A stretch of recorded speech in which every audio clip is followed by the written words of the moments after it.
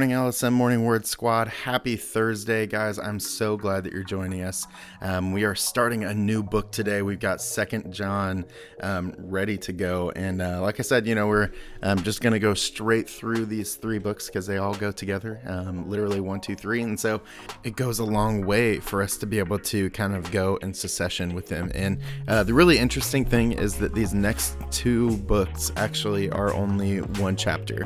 And so it's really interesting, especially because the letters change a little bit, and but it's still important, and they kind of still go together. And so it's definitely an interesting one. And so I just want to challenge you to really read through this thing and not just let it be something that you just let it be on the page. Let God use this to transform your heart and to think about new things and maybe in some new ways and stuff. And so I just want to challenge you to not just like merely just read these things. It gets so easy for us to kind of let that temptation in to just want to like, okay, I'm just going to read this and then let it be a thing, and then we'll kind of see what happens. But I want to challenge you to be really intentional about how you read these and let God move in those things. And so if you haven't read it yet, definitely make sure that you pause the podcast and go and read it. It's literally 1 chapter and it's not that long. But go and read with intention, and make sure that you maybe even take some notes, highlight something in your Bible or something, even if you're using your Bible app, highlight something in your Bible app, make a scripture post about it, do something, and then come back, and then we can talk a little bit more about what God is talking about to us as a group. And so,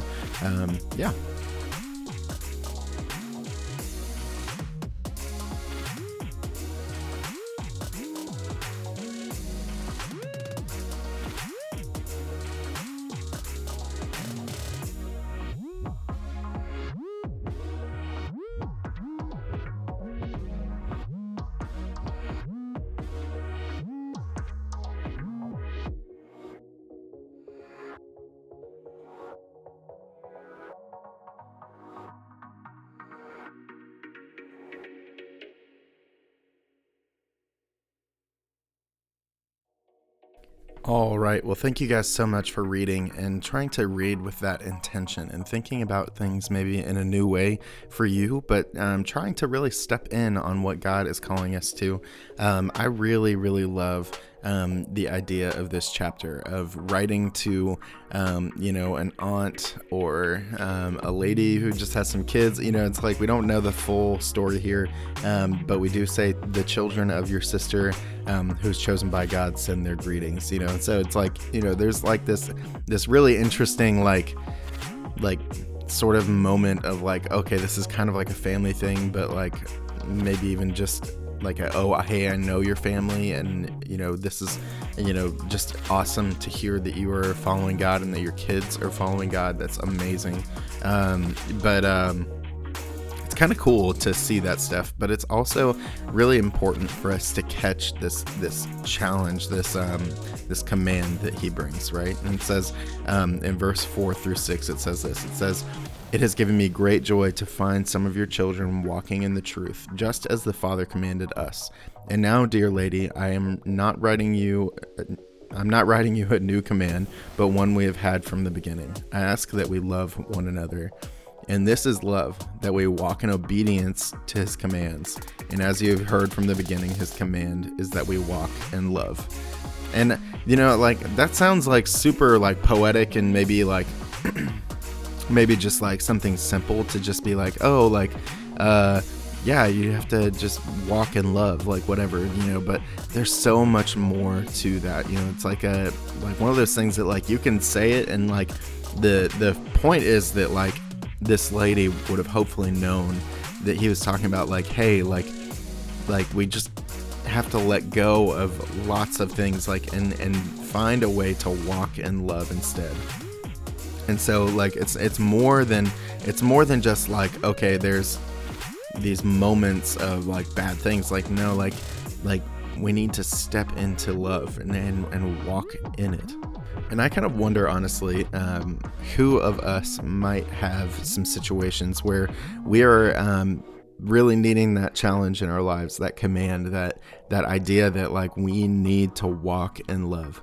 And, I don't know what that looks like for you today. Like, I don't know if you have issues with stuff like that right now. But if you do, like, find a way to step out of them and to step into love, step into what it looks like for you to walk in love, like to, change your tempo, change the way that you are living your life, change your rhythm with God, change the way that you talk to your friends, like walk in love.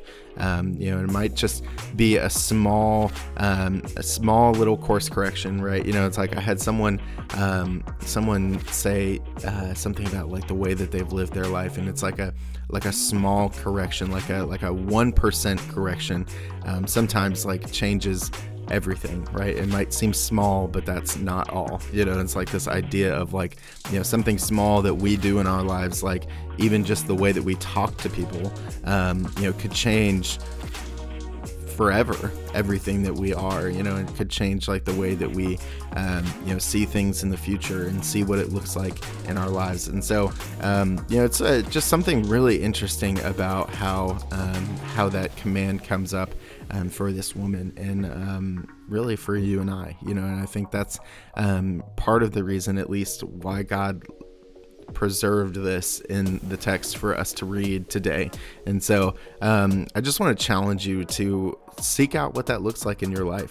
Think about what it might mean for you to walk in love, and not to get stuck in malice or in anger or whatever it is that you might get stuck in, but to just courageously walk in love. And with that, I hope you guys have a great rest of your Thursday, and I'll talk to you tomorrow.